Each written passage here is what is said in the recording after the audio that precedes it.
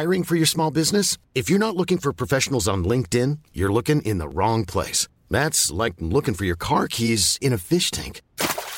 LinkedIn helps you hire professionals you can't find anywhere else, even those who aren't actively searching for a new job but might be open to the perfect role. In a given month, over 70% of LinkedIn users don't even visit other leading job sites. So start looking in the right place. With LinkedIn, you can hire professionals like a professional. Post your free job on linkedin.com/people today. Je suis venu vous parler d'Europe. Das ist ein guter Tag für Deutschland und es ist ein guter Tag für Europa. Brexit means Brexit. Du lytter til Parlamentet, Altingets podcast om Europa. Sponsoreret af 3F.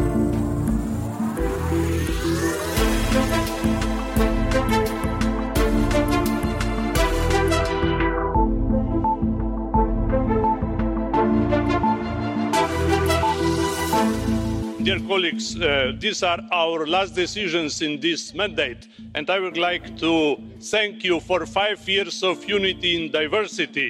It is our responsibility to keep Europe together and let's rebuild Notre Dame, and happy Easter.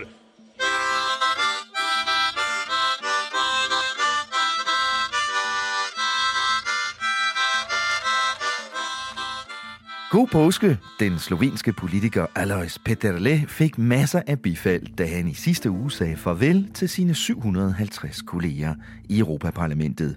Det gjorde han så ved at spille Europahymnen på sin medbragte mundharmonika. Op til påsken gennemførte det her parlament nemlig dets sidste samling efter 5 års mandat. Nu er valgkampen så skudt i gang op til det europæiske valg fra den 23. til den 26. maj. Det bliver på mange måder et særligt valg den her gang, blandt andet fordi det ser ud til, at briterne også skal ud og stemme, selvom de er på vej ud af EU. The irony we're having in the UK right now is the Brexit party is going to win the European elections, but public opinion polls are showing there's now a clear majority for remaining in the EU. So there's going to be 2 different rival takeaway messages from the elections in the UK. Storbritannien har fået et nyt politisk parti. Det hedder selvfølgelig The Brexit Party. Det er grundlagt af EU-modstanderen Nigel Farage, og det ser ud til at kunne vinde stort, hvis altså det her Europaparlamentsvalg bliver gennemført derovre.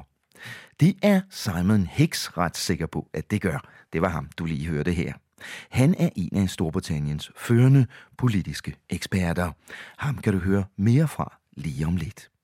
I det hele taget kommer vi her i podcasten til at gøre en hel masse ud af Europaparlamentsvalget i de kommende uger. Det gør vi blandt andet ved at tage pulsen på valgkampen i en række forskellige europæiske lande. Vi starter i dag med 2 af Danmarks meget forskellige naboer ved Østersøen, Sverige og Polen. For uanset hvornår der bliver valg til Folketinget i Danmark, ja, så er den europæiske valgkamp nu officielt skudt i gang. Velkommen til ugens europæiske podcast fra Altinget. Mit navn er Thomas Lauritsen, og jeg får som sædvanlig hjælp til det hele fra Altingets EU-redaktør Rikke Albrechtsen. Parlamentet er sponsoreret af 3F, fordi Danmark fortjener fair journalistik om EU.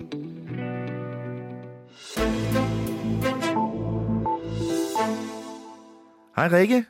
Hej Thomas. Har du haft en god påskeferie? Ja, det har jeg. Det har været dejligt vejr i hvert fald. Det har været skønt her i Bruxelles. Det var virkelig dårligt i Irland og Nordirland, og jeg var i starten. Nej, men så nåede jeg at komme hjem og lige få Bruxelles sommer med 24 grader og glade dage.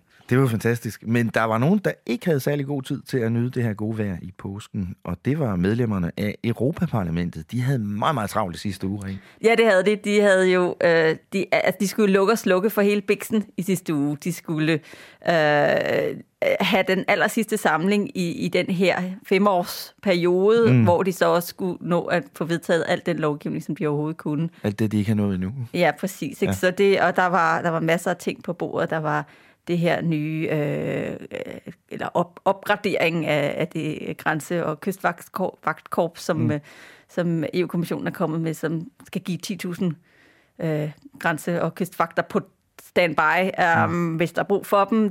De fik vedtaget EU's næste forskningsrammeprogram. Minus pengene, det kan de nemlig først finde ud af, hvad der kommer til at ske med, når hele det næste 7 års budget er på plads.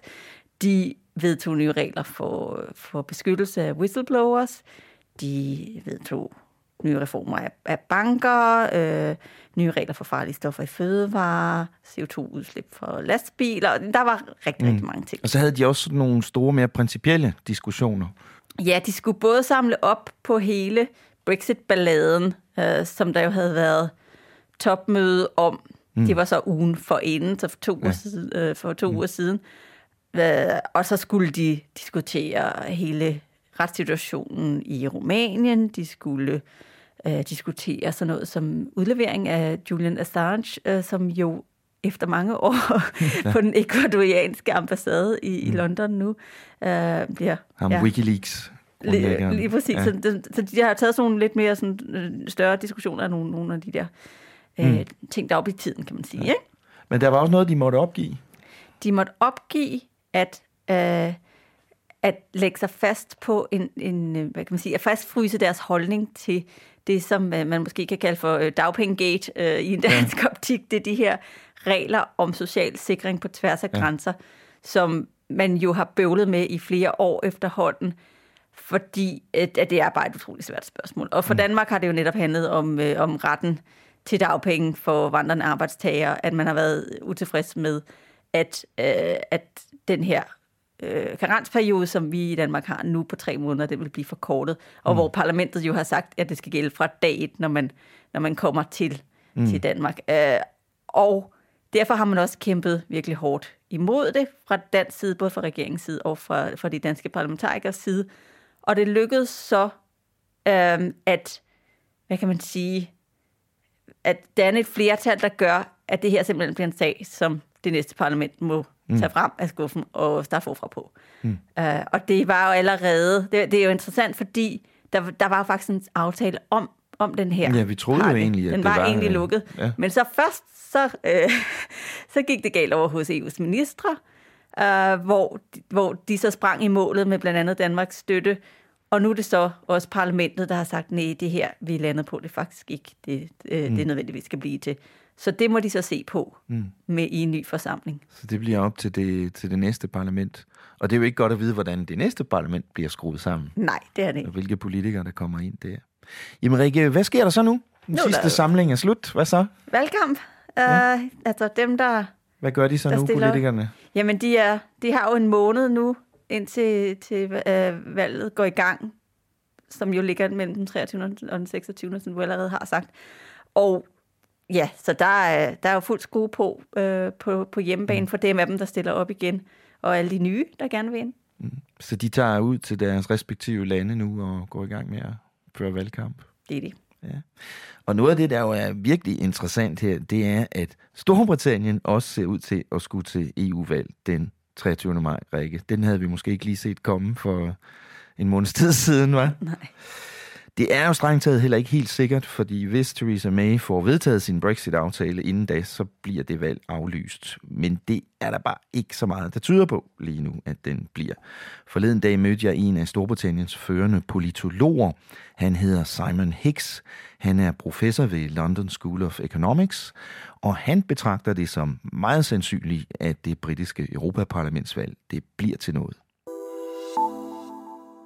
I think it's very likely because I think the only way there wouldn't be is if May can do a deal with Labour and then there could be a majority vote in the House of Commons for that deal. It's looking unlikely that there's going to be a deal. I think Labour want the European elections, so Labour strategically might do a deal after the European elections, but I think they want to bring them on just to test public support and also because they know the elections are going to be difficult for the Conservatives. So who's going to win? Well, it depends how you mean win. In terms of the British press will make a big thing out of the fact that Nigel Farage's new party, the Brexit Party, will win the most seats, 27, perhaps 30 seats even. But in terms of the most votes, if you add up the pro-Remain parties, the Liberal Democrats, the Greens, the Scottish National Party, Plaid, the Welsh Nationalists, plus this new party, Change UK, I expect that together those votes will be more than the votes of the Brexit Party plus UKIP. So the irony we're having in the UK right now is the Brexit Party is going to win the European elections, but public opinion polls are showing there's now a clear majority for remaining in the EU. So there's going to be two different rival takeaway messages from the elections in the UK. Well, what's the consequence of this going to be for the government party, for Theresa May and the Conservatives? I think the consequence is going to be quite disastrous for the Conservatives. It's likely that the Conservative Party are going to lose a lot of votes to this new Brexit party and lose quite a lot of votes to the Liberal Democrats and Change UK. And the Conservative Party could collapse to their lowest ever vote share in a national election in the UK since 1918. And so since we've had, universal suffrage in the UK. So this could be a complete disaster for the Conservative Party. They'll be fighting like cats in a bag after the election because it will be such a disaster for the party. And I think the anti-Europeans in the party will become even more emboldened. And so there'll be so much pressure on Theresa May to resign. I think she's going to find it very difficult to resist that. And I can imagine that she could well resign before the end of June. What does that mean for the deal with the EU about Brexit? Well, I think the backbenchers of the Conservative Party think that if they can get her out quickly, they've got enough time to renegotiate something between now and October the 31st. And so Boris Johnson is now well ahead in the polls to replace her. It looks like the Eurosceptics in the party are mobilising around him to replace her. If he replaces her, he has a very optimistic narrative. He's very charismatic. He's got lots of bravado. Just a few small tweaks to the deal I think he could effectively spin as some major concessions by the EU. He can help them think about how they frame that as major concessions, even though it's not really looked like major concessions. I think it could look like just a few tweaks to the political declaration with no changes to the withdrawal agreement could allow him to say, we're going to get the Canada Plus model that I've been wanting all the way along, and the EU is now committed to that. If he brings that back, I think there's a good chance he could get that through the House of Commons, and then we leave on the 31st of October, if not before. Ja, professor Simon Hicks maler et temmelig dystert billede for Theresa May og hendes konservative her. Vi får se, om britterne kommer tilbage til Europaparlamentet til sommer, og hvad det så betyder, hvis de gør det. Rikke, lige netop Brexit er jo en af de ting, der virkelig har påvirket de her 5 år, som det her Europaparlament har haft, siden de blev valgt ind i 2014, ikke? Jo, det og alle de andre kriser, som EU har skulle dele med, fordi vi har jo haft den græske gældskrise, som gik over i flygtningekrisen, så havde vi Brexit, vi havde valget af Donald Trump, vi har haft en international sikkerhedskrise med Rusland, og der har været sådan lidt ild under fødderne på EU-systemet i hele den her periode. Og det, der er lidt sjovt, det er, at det er faktisk noget, som ikke er så nemt at manøvrere i for EU-parlamentet, fordi at når tingene virkelig brænder på, så er tendensen, at så ryger magten over til EU-stats- og regeringschefer, fordi de ligesom gerne selv vil have hånden på rattet, når det brænder på. Det er ikke så noget, som man lige afgør i det, man kalder fælles beslutningstagen mellem ministerrådet og parlamentarikerne, hvordan man løser de her brændende spørgsmål. Det sker mere bag lukkede døre. Den græske gældskrise, det var eurozonens finansminister i sene nattetimer. Det er det samme med mange, med flygtningekrisen var det stats- og regeringscheferne i meget tæt forening, der var inde og lægge nogle linjer. Og det er tendensen, sådan er det, når tingene går galt. Så faktisk så stiller det i parlamentet en lidt spøj situation. De har skulle finde deres plads, kan man sige, i den her uendelige krisehåndtering. Jamen, præcis. Og det har de faktisk også gjort. Det, de så har gjort, det er, at de har ligesom brugt deres platform som sådan en demokratisk markedsplads, en talerstol, et sted, hvor meninger kunne brydes, til at skabe et rum, hvor man så kunne snakke om nogle af de her ting, som var svære for unionen, og hvor de har kunne for eksempel hive EU-lederne ind, formændene for EU-kommissionen og det europæiske råd har været i fast rutefart mellem deres egne institutioner og Europaparlamentet. Men de har også for eksempel i kølvandet på den græske gældskrise så haft Alexis Tsipras, den græske premierminister, ind og forklare, jamen hvordan så han det? Ja. Og de har brugt den der plads, som de trods alt har. En scene til at diskutere de svære ting, et sted, hvor vi alle sammen ligesom kunne overvære det. Ja. Så det kan man sige er den ene del af det. Det andet, det er, at de også for eksempel på sådan noget som Brexit, så har de, selvom de sådan set, altså det er jo ikke noget, der bliver forhandlet med Europaparlamentet som sådan. Det er landene, der har givet EU-chefforhandler Michel Barnier et mandat, som han har forvaltet. Men til gengæld har de så nedsat en styregruppe, som har været i tæt kontakt med ham, og han har ligesom han har vidst, at de skulle sige ja til det i sidste ende, så de har faktisk været sådan rimelig godt informeret. Man har taget dem så alvorligt, at de har været med på en lytter på rigtig mange af de ting, som EU-siden gjorde på Brexit-spørgsmålet, sådan så man vidste, at man havde dem med ombord, ikke? Ja. Og han er også, Barnier er kommet og har rapporteret til dem med jævne mellemrum og så videre. Ja. Så på den måde, så er de blevet sådan in the loop på en eller anden måde. Ja, de har skabt sig selv en rolle, ikke? Ja. Er der andre områder, hvor man kan sige, at de har gjort det? Jamen, de har gjort det meget på, hvad kan man sige, forvaltningen af retsstatsprincipperne. For det har jo været et af de helt store områder i de sidste 5 år. Det har været, når lande inden for EU-klubben ikke opført sig helt pænt. Og der har parlamentet været dem, der virkelig har holdt dem i ørerne. Og det gælder Ungarn og Polen, som er dem, man meget tit snakker om, men det har også været Rumænien, som også har en del problemer med korruption og så videre. Det har været lande som Malta og Slovakiet, hvor vi har set mord på journalister undervejs, og Malta har også været i ballade for at være lidt af et skattely, eller i hvert fald, hvor en masse prominente politikere måske har tendens til at gemme nogle penge. Og der har de gået ind og er blevet ved med at prikke til de ømme punkter, ikke? Ja. De har også for første gang taget initiativ til at bruge den her famøse artikel 7. Atombomben i EU-samarbejdet. Ja, fordi der er jo den her mulighed for, at hvis et land virkelig er på kant med de grundlæggende EU-principper, at så kan man komme efter dem med artikel 7, som i allersidste konsekvens kan betyde, at man får frataget sin stemmeret i ministerrådet. Og den kan EU's minister udløse, den kan EU-kommissionen udløse, og den kan parlamentet udløse. Men det er aldrig sket før, at parlamentet har gjort det, og det gjorde de så mod Ungarn her i september sidste år.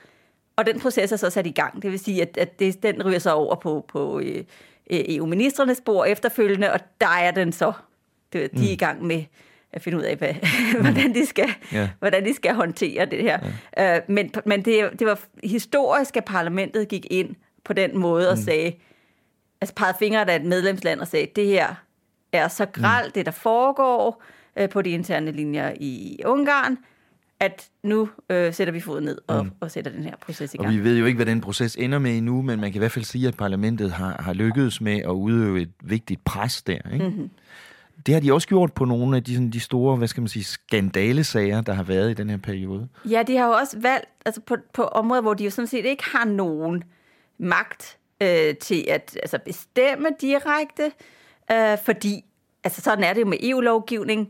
Det er første øjeblik, der kommer et forslag fra EU-kommissionen, at de sådan set går ind som medlovgivere og spiller en rolle. Men når man har set nogle af de her store skandaler, for eksempel hele skattelysområdet. Vi startede med Panama Papers, som så har fortsat ud af et ikke særlig smukt spor og siden da. Skatteunddragelse. Store virksomheder og rige menneskers skatteunddragelse. Det er det, ikke? Ja. Og der nedsatte de så sådan et undersøgelsesudvalg på de her Panama Papers, og det blev så efterfulgt af hele 3 forskellige skatteunddragelsesudvalg efterfølgende, for at ligesom komme til bund og sige, okay, men hvad... for det første hive nogle af de her mennesker ind, der var ansvarlige. De har godt nok ikke, ligesom kongressen i USA, sådan, hvad kan man sige... Ja, ikke magt til at kræve, at folk står skoleret, men det ser ikke særlig pænt ud, hvis man siger nej til sådan en venlig invitation fra Europaparlamentet. Så derfor har de haft rigtig mange til til ligesom at vidne, eller hvad man kalder det, stå skoleret for dem.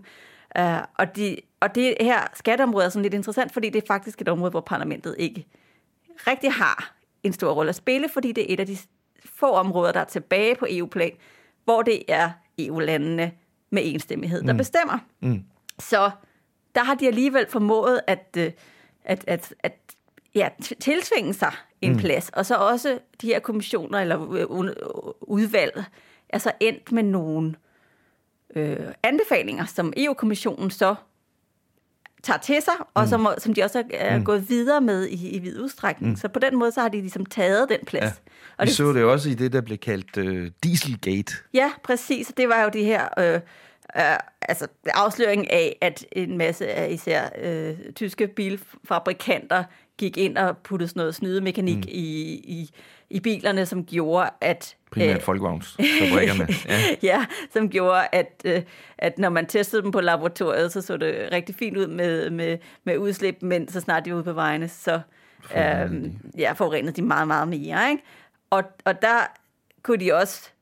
Altså, og det her, det er områder, som egentlig er reguleret på EU-plan på en måde, hvor parlamentet også er sat lidt uden for nummer, fordi det er sådan noget, som sker i det, der hedder komitologi for fejnsmækkerne, men som er den måde, man regulerer sådan noget, hvad kan man sige, følgelovgivning. Det er, hvis man har vedtaget nogle regler generelt på et område, men så hvis man vil komme med nogle, for eksempel standarder efterfølgende, eller nogle konkrete udslipsmål, eller nogle sådan mere...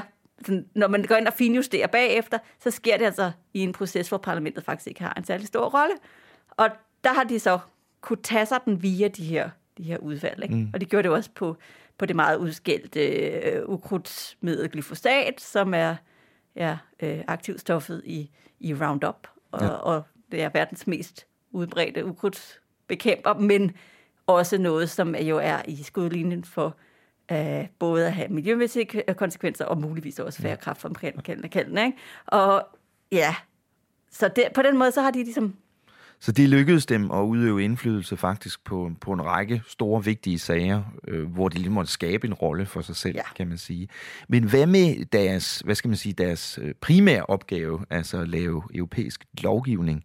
Hvad lykkedes det der at få vedtaget for det her parlament? Jamen, altså, jeg synes, det er lidt sjovt, fordi at de er jo netop bundet af, hvad EU-kommissionen lægger foran dem. Sådan er det. Det er EU-kommissionen, der stiller forslagene. Og den her EU-kommission havde simpelthen som mål i sig selv ikke at komme med så meget lovgivning. Det skulle være færre forslag. Ja.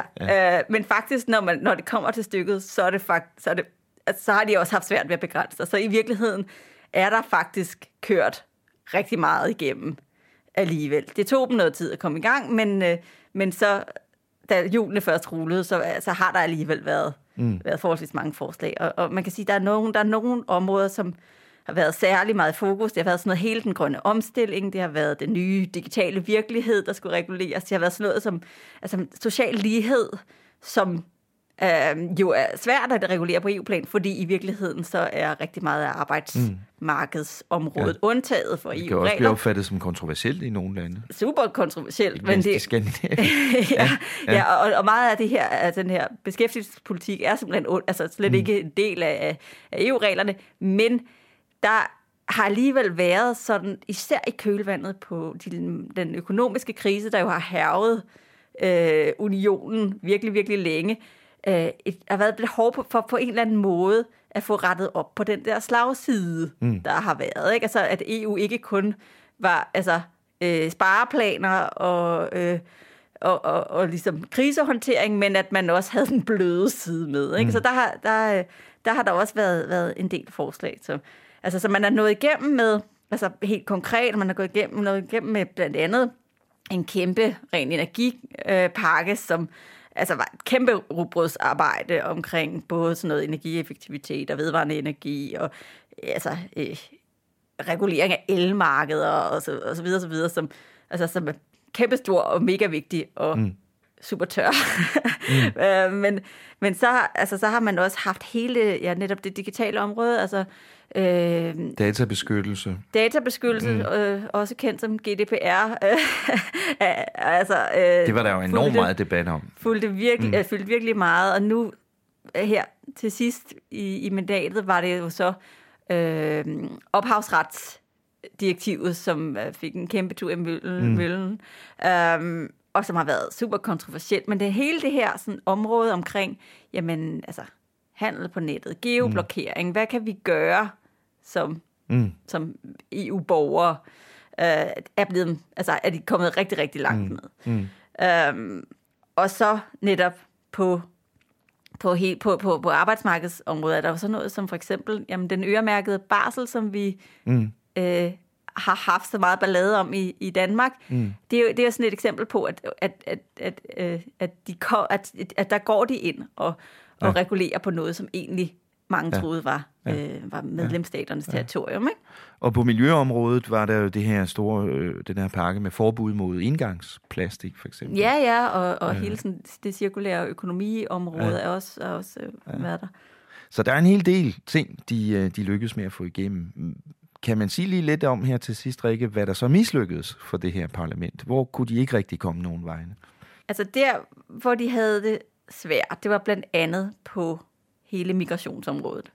Fordi det er sådan set ikke parlamentets skyld. Nej, det kan man sige, fordi det i hvert fald de store, de vigtigste spørgsmål, som har handlet om hele reformen af EU's asylsystem, og om Schengen-samarbejdet, altså det grænseløse område. Åbne grænser. Ja, der er det jo over i rådet, at det faktisk er strandet. Men det, man kan sige om parlamentets rolle i det, er, at det kan godt være, at de nåede frem til noget selv.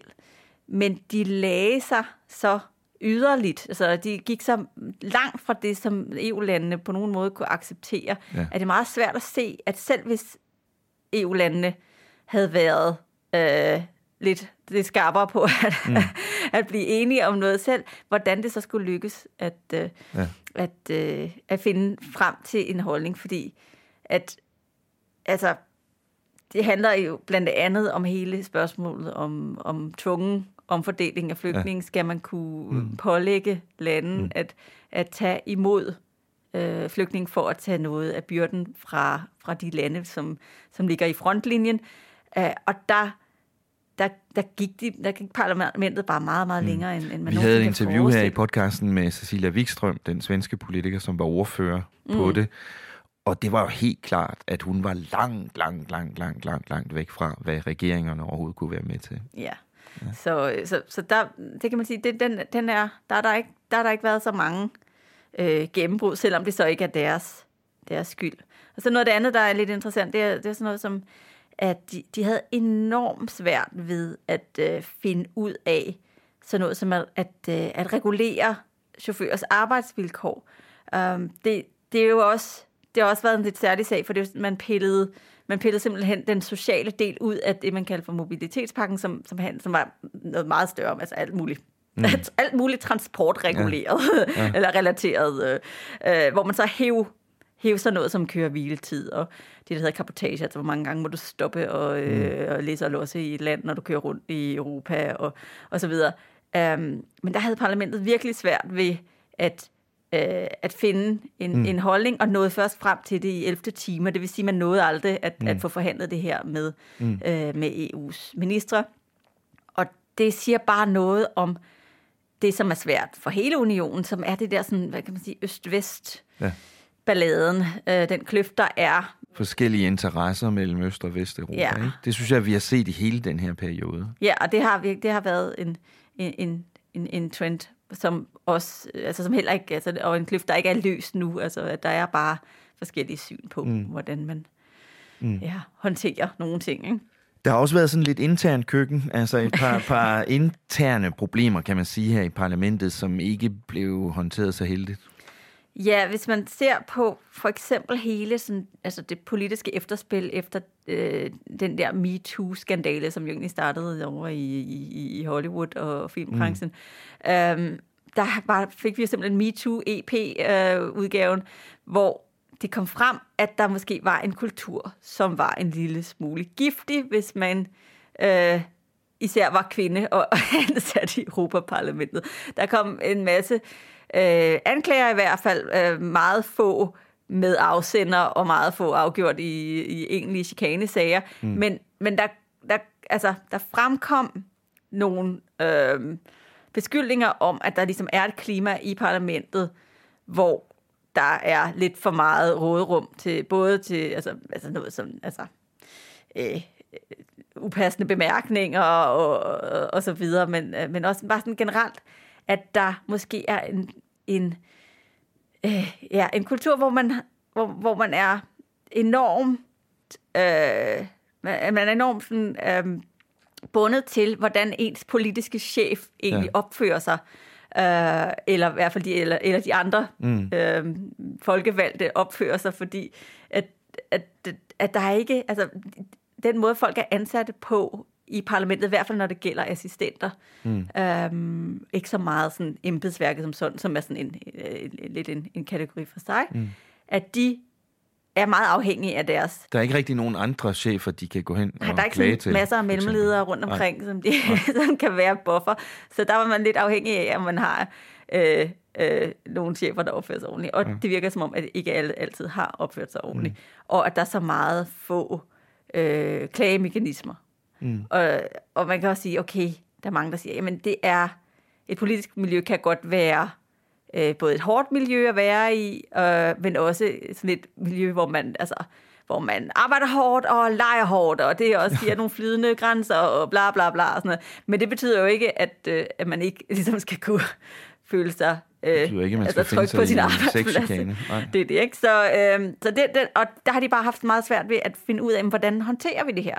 Og blandt andet sådan noget med, har man sagt, okay, så laver vi nogle kurser, som alle cheferne ligesom skal gå på, så de ved, hvordan man håndterer chikanesager. Problemet er, at de er frivillige, og problemet er, at der er ikke nogen, der ligesom kommer til dem. Så hjælper det jo ikke så meget. Nej, præcis. Ikke? Så der har været, det har bare ikke set så kønt ud udefra. Og så har der været sådan hele håndtering af åbenheden i parlamentet, især når det kommer til det, som man kalder blyantspenge, som er de her penge over 30.000 kroner månedligt, som hver enkelt EU-parlamentariker får nærmest i hånden, altså skattefrit, og hvor man ikke skal levere regninger bagefter. Og sådan et tilskud til at drive kontoret. Ja, som til kontorhold. Det kan være til kontorleje, hvis man vil have et kontor i sit hjemland. Det kan være printerpapir og kuglepinde og så videre, så videre. Det er ikke, fordi man bruger dem til hvad som helst. Problemet er bare, at man skal ikke fortælle, hvad man har brugt dem til bagefter. Og der har der været et pres internt på, for at man i det mindste kunne lave det sådan, at man skulle have en almindelig revisorerklæring på, at man altså havde brugt de her ordentligt. Og det har der egentlig været flertal for i huset som sådan, men ledelsen har sagt, at det her, det var ikke nødvendigt. Og det er jo bare sådan noget, hvor man tænker, altså det er rigtig, rigtig mange penge. Altså, det er mange penge i Danmark. Det er jo en månedsløn for mange mennesker. Mere endda fordel. Men i nogle lande, som er fattigere end Danmark, er det jo absurd mange penge. Ja. Altså, det...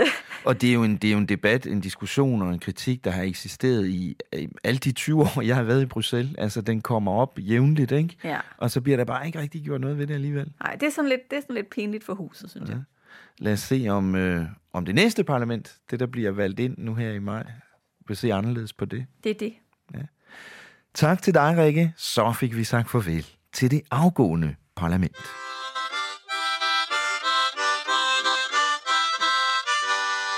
I løbet af de kommende uger vil vi så se nærmere på, hvordan forventningerne til det næste parlament er. Hvordan det får indflydelse på, hvem der bliver de nye topchefer i EU, og hvordan valgkampene kommer til at gå rundt omkring i de forskellige medlemslande.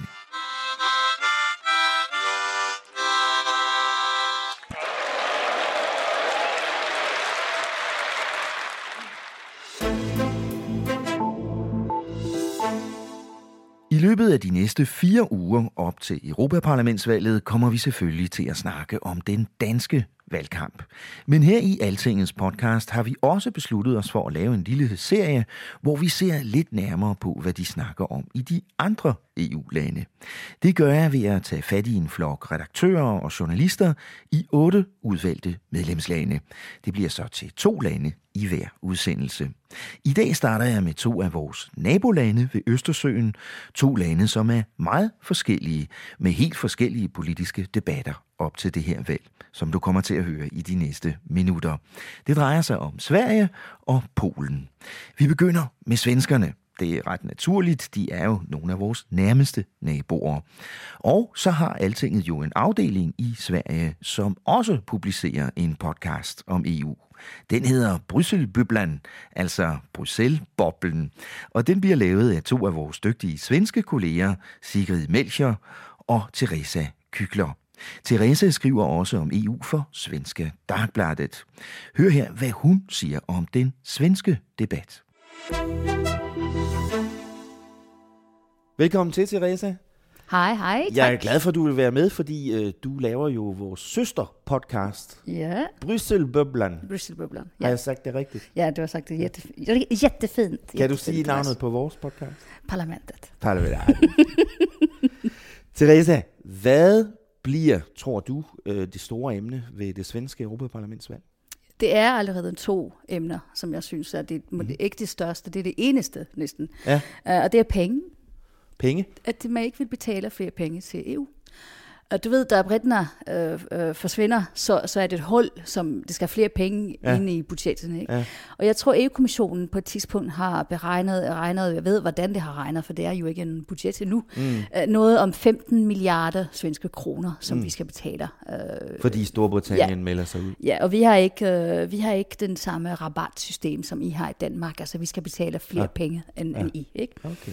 Og så har de fleste svenske politikere, jeg tror alle faktisk foruden alle har sagt, at vi skal ikke betale flere penge til EU. Vi skal være de nærmeste i Europa. Og det er faktisk en rigtig... Det har sagt det på den måde. Nej, vi lover at være det nærmeste i hele Europa. I skarp konkurrence med Danmark? Ja, måske. Jeg tror, det er det eneste parti, det er liberalerne. Vores liberale parti, som er det måske mest EU-romantiske parti. Det har sagt noget om, så ja, det kunne være måske, at vi må putte nogle flere penge ind. Men ikke så meget som 15 milliarder. Absolut ikke. Nej. Okay. Altså, og det ved de har opinionen med. Det ved svenskerne har den der udgangs... Altså, de mener, at nej, vi betaler masser af penge til EU, og vi ved ikke, hvor vi får tilbage. Og så det er sådan et godt løfte. Bekymring for pengene. Ja. Hvad kunne ellers blive et emne, tror du? Den sociale søjle er den store. Kan du huske det der topmøde i Göteborg i september i 2017? Der startede allerede en debat, fordi det var vores socialdemokratiske regering og Stefan Löfven, vores statsminister, som havde det der topmøde, som var, jeg tror faktisk mest PR for sig selv foran vores svenske valg, som var lidt senere. Hele den her tanke med at gøre EU mere socialt. Ja, at lade EU gøre lovgivning på det sociale område, om barselsdirektiv og bla bla bla. Og så har de parti på højre siden, de siger, at Stefan Löfven, han har solgt ud den der nordiske, skandinaviske model, og nu er EU i gang med lovgivning på det sociale område, og de siger alle mulige mærkelige ting. Og faktisk, du ved, ligesom jeg ved, at det der sociale søjle og den der tekst, som de signede der i Göteborg, det var sådan et principprogram, og det var ikke noget så særligt alvorligt. Jeg synes, jeg har set et par 5, 6, 7, 20 det har vi set forskellige, i mange år, det der alle børn skal have adgang til skole, og alle forældre skal have adgang til creche. Hvad hedder creche på dansk? Vuggestue. Altså sådan ting, som man jo siger, ikke? Vi vil, at alle børn skal spise hver dag og have det godt, men det er jo ikke noget lovgivning. Men de taler allerede om i kampagnen i Sverige, om at det der er i gang, at nu er EU i gang med at stjæle alt flere politikområder fra os, fra vores regering og vores land og sådan. Jeg synes, det er meget mærkeligt. Jeg forstår det ikke. Det lyder sådan ret negativt. Altså, at man er bange for, at EU gør for meget og er for dyrt. Ja, det er...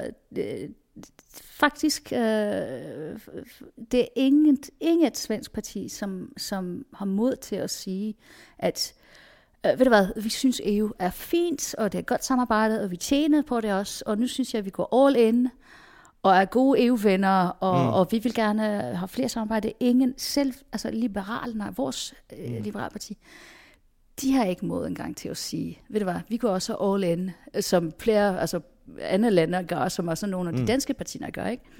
Fordi de ved, at de ikke får svenskerne med på det. Mm-hmm. Hvad kan ellers blive typisk for det her valg i Sverige, tror du? For det her valg, jeg synes det er typisk for alle EU-valg. Det der, at ingen ved rigtigt, hvad EU-parlamentet faktisk gør. Nej. Ikke medierne, ikke redaktørerne, ikke svenskerne i almindelighed. Så det vil sige, politikerne, de står og lover alle mulige ting. Sådan, jeg skal stoppe populismen. Eller jeg tager til Bruxelles, for jeg vil fjerne stemmerettighederne for Ungarn. Eller jeg vil forændre hele systemet for landbrugsstøtte. Og så, altså jeg ved, og du ved, at det kan jo ikke, det er jo rådet, altså det er jo de 28 regeringer, som kunne lave de der store ting, de der store systemskifte. Altså det kan jo ikke parlamentet gøre, men vi har alle mulige politikere, der siger, jamen jeg vil fjerne stemmerettighederne for Polen og Ungarn. Fair enough. You go. You try. Hvordan ser det ud for partierne? Kan man sige noget om, hvordan det forventes at gå, de forskellige partier? Ja, de tror, at Sverigedemokraterne, de får nogle flere. De har 2 parlamentarikere i dag. Det kunne være, at de får 3, eller måske 4. Mærkeligt faktisk, de grønne får ikke flere, de får færre. Og det er mærkeligt, for du ved, altså, de grønne i hele Europa. Ja, i mange lande altså i Tyskland, i Belgien, i Nederlandene, altså over hele Europa, så er de grønne stærke, men ikke i Sverige. Og det kunne være, jeg ved faktisk ikke, mærkeligt, fordi vi har jo Greta Thunberg. Hun er jo vores. Så jeg ved ikke rigtig, hvorfor det ikke stemmer på vores grønne hedder Miljøpartiet.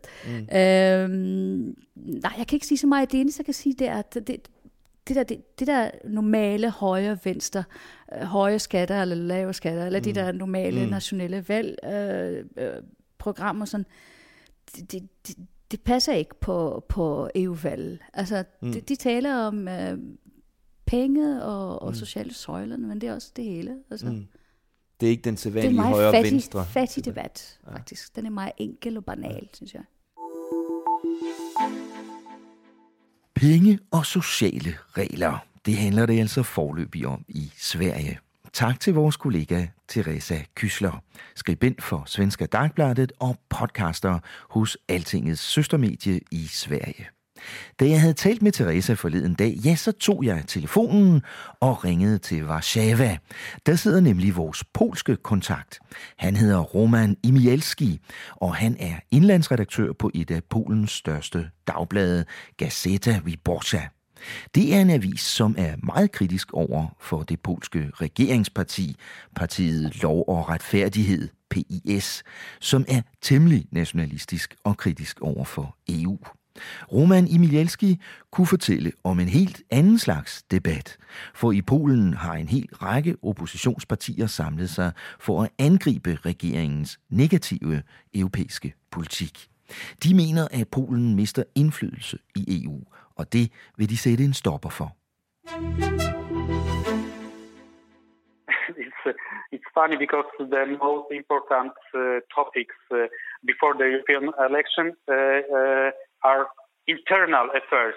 But, of course, we have some European topics because the opposition accused Polish government. You know that right now we have a right-wing government, and the opposition accused this government and that they want to exit the European Union, not as Great Britain, because they conducted the referendum, but if you look at the real things which Polish government is doing, they destroy the rule of law in Poland. We have a big problem with independent judicial system right now because the Law and Justice government introduced some new bills that they, not only in the opinion of the opposition, but in my opinion and opinion of my newspaper, is very dangerous to the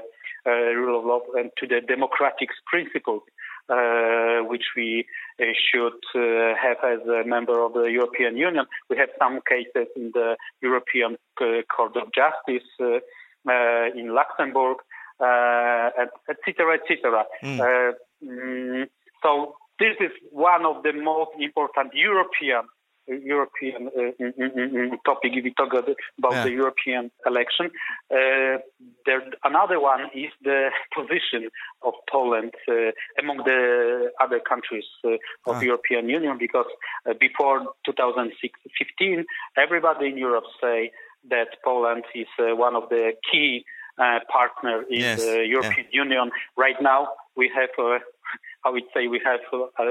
the opposite. On the outskirts of the European Union, the main circle. So this is a big problem for my country, because we can't make any important coalition within European Union. And we have a bad relation with key and the strongest countries like Germany or France, etc., etc. The closest ally of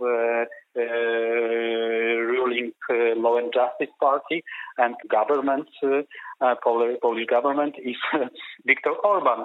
So it's crazy that we rely on the so small country with no power to introduce many important things on the European stage. And what is interesting, the opposition made an interesting politician project. The opposition parties from the center right to left, from civil platform to ally of leftists, for example, democratic leftists, large committee called European Coalition, and they want to win the European election, because they know that if they try to fight with the Law and Justice Party as a separate party, they have no chance. So it was a big surprise for the leaders of the Law and Justice and the parties from the center right to left can build one front and one committee before the European election, because you must remember that in autumn we will have the Polish parliamentary general Polish election. Yeah. So this is like a first step to try to change the political situation. It's like a rehearsal for the Polish elections in a way. Absolutely. The result of everybody knows that the result of the European election will be very important for the Polish general election, because if we will have the situation that the European committee, this committee of the 5 parties, will win the European election, it will be the very good sign for the general election.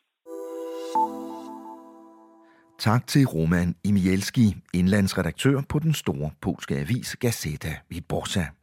I Polen er Europaparlamentsvalget altså en slags generalprøve på det nationale polske valg, der kommer i efteråret, siger han. Vinder de nationalkonservative i partiet Lov og Retfærdighed igen, eller er vi på vej til et nyt skifte i polsk politik? Det bliver virkelig interessant og bestemt ikke uden betydning for europæisk politik i det hele taget. Der er mange forskellige ting på spil ved det her valg rundt omkring, så hæng på. Næste gang tager vi fat i de 2 vigtigste lande i EU. Jeg ringer til den franske avis Le Monde og til Tysklands Frankfurter Allgemeine Zeitung i næste uge. Men altså, Europa går jo ikke bare helt i stå, fordi der er valg til parlamentet. Hvad sker der ellers i næste uge, Rikke? Der er også et andet valg allerede her på søndag. Ja, i Spanien. Og det er ret spændende, hvordan det kommer til at falde ud, fordi det virker som om, at all bets are off, og det kan blive nærmest hvem som helst. Og det, der ligesom er lidt bekymringen fra EU-siden, er nok, at man får en situation, hvor der ikke er noget klart flertal for noget som helst, og at man så kommer ud i en eller anden usikker regeringssituation. Så Spanien er jo et vigtigt land. Det er stort, og det er det er tungt, så det er bedst, når det fungerer. Så ja, det bliver lidt spændende. Der er der et andet valg også. Ja, det er i Storbritannien, og det er lokalvalg, som vi jo normalt ikke ville sådan bryde os sådan særligt om. Men det her bliver jo bare lidt et skæbnevalg for Theresa May. Intet er normalt i Storbritannien mere. Præcis. Og Theresa May, altså Tory står jo til at implodere, ikke bare ved Europaparlamentsvalget, som vi allerede har talt om. Som Simon Hicks talte om. Men det starter jo så med den her, man får en pejling om det allerede på torsdag, hvor man så må se, jamen okay, hvad siger de ude i lokalsamfundene, altså hvor galt står det til, og ja, altså hvor meget af det her vil blive set som en dom over Theresa May som premierminister, og hvor meget af det kan hun ligesom sige, at det har ikke noget med hende at gøre. Ja. Og det er på torsdag? Det er på torsdag. Ja. Så kommer der også mere gang i Spitzenkandidat-showet, Rikke. Ikke at vi skal tale så meget om det i dag, det gør vi i en af de kommende uger, men der sker nogle ting der i næste uge. Ja, og for helt kort lige at huske folk på, at det handler jo om de her spidskandidater fra de forskellige europæiske partifamilier, som er blevet sendt i felten for at ligesom fremme den europæiske dialog forud for Europaparlamentsvalgene, og hvor Europaparlamentet i hvert fald synes, at de repræsenterer hver deres partifamilie, og at de derfor får lov til, altså at derfor skal udfaldet af Europaparlamentsvalget også være en indikation på, hvem af dem, som vil gøre den bedste figur som den næste EU-kommissionsformand. Vi havde jo Manfred Weber, den tyske konservative, her i podcasten. Det havde vi nemlig. Ja. Så der er faktisk 2 spidsen-debatter i næste uge, både mandag og torsdag, i henholdsvis Maastricht og i Firenze. Så det kan man også holde øje med. Mm-hmm. Og så kommer EU-domstolen med en udtalelse om den der EU-Canada-aftale, som de faktisk allerede har set på en gang. Men det er jo særligt Belgien, som har sendt dem en række spørgsmål, fordi de har været lidt nervøse omkring den her frihandelsaftale, blandt andet hvad det betød for sådan noget socialt forhold, og man kunne lave på social dumping og hvad sådan noget ned. Altså trygge grønne standarder og så videre, så videre. Så der kommer en udtalelse om den, og så inviterer Macron, den franske præsident, til en diskussion med EU-ministre om Europas kulturarv i kølvandet på branden i Notre Dame. Så det er lidt. Hvornår er det? Det er fredag. Okay. Tak til dig, Rikke. Vi ses i næste uge. Det gør vi. Det var så alt, hvad vi havde til dig i den her uge. Tak fordi du lyttede med. Du kan læse mere om Europaparlamentsvalget og meget andet på altinget.dk. Følg med i det europæiske valg her hos os. Der er masser af historier på vej.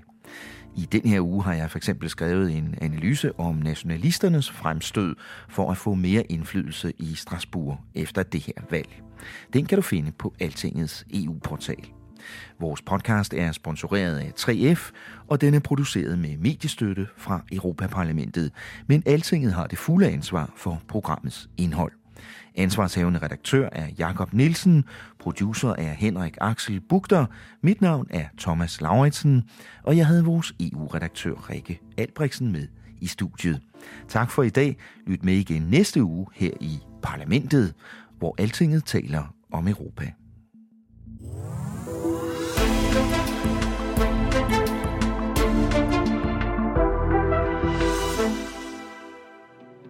Parlamentet er sponsoreret af 3F, fordi Danmark fortjener fair journalistik om EU.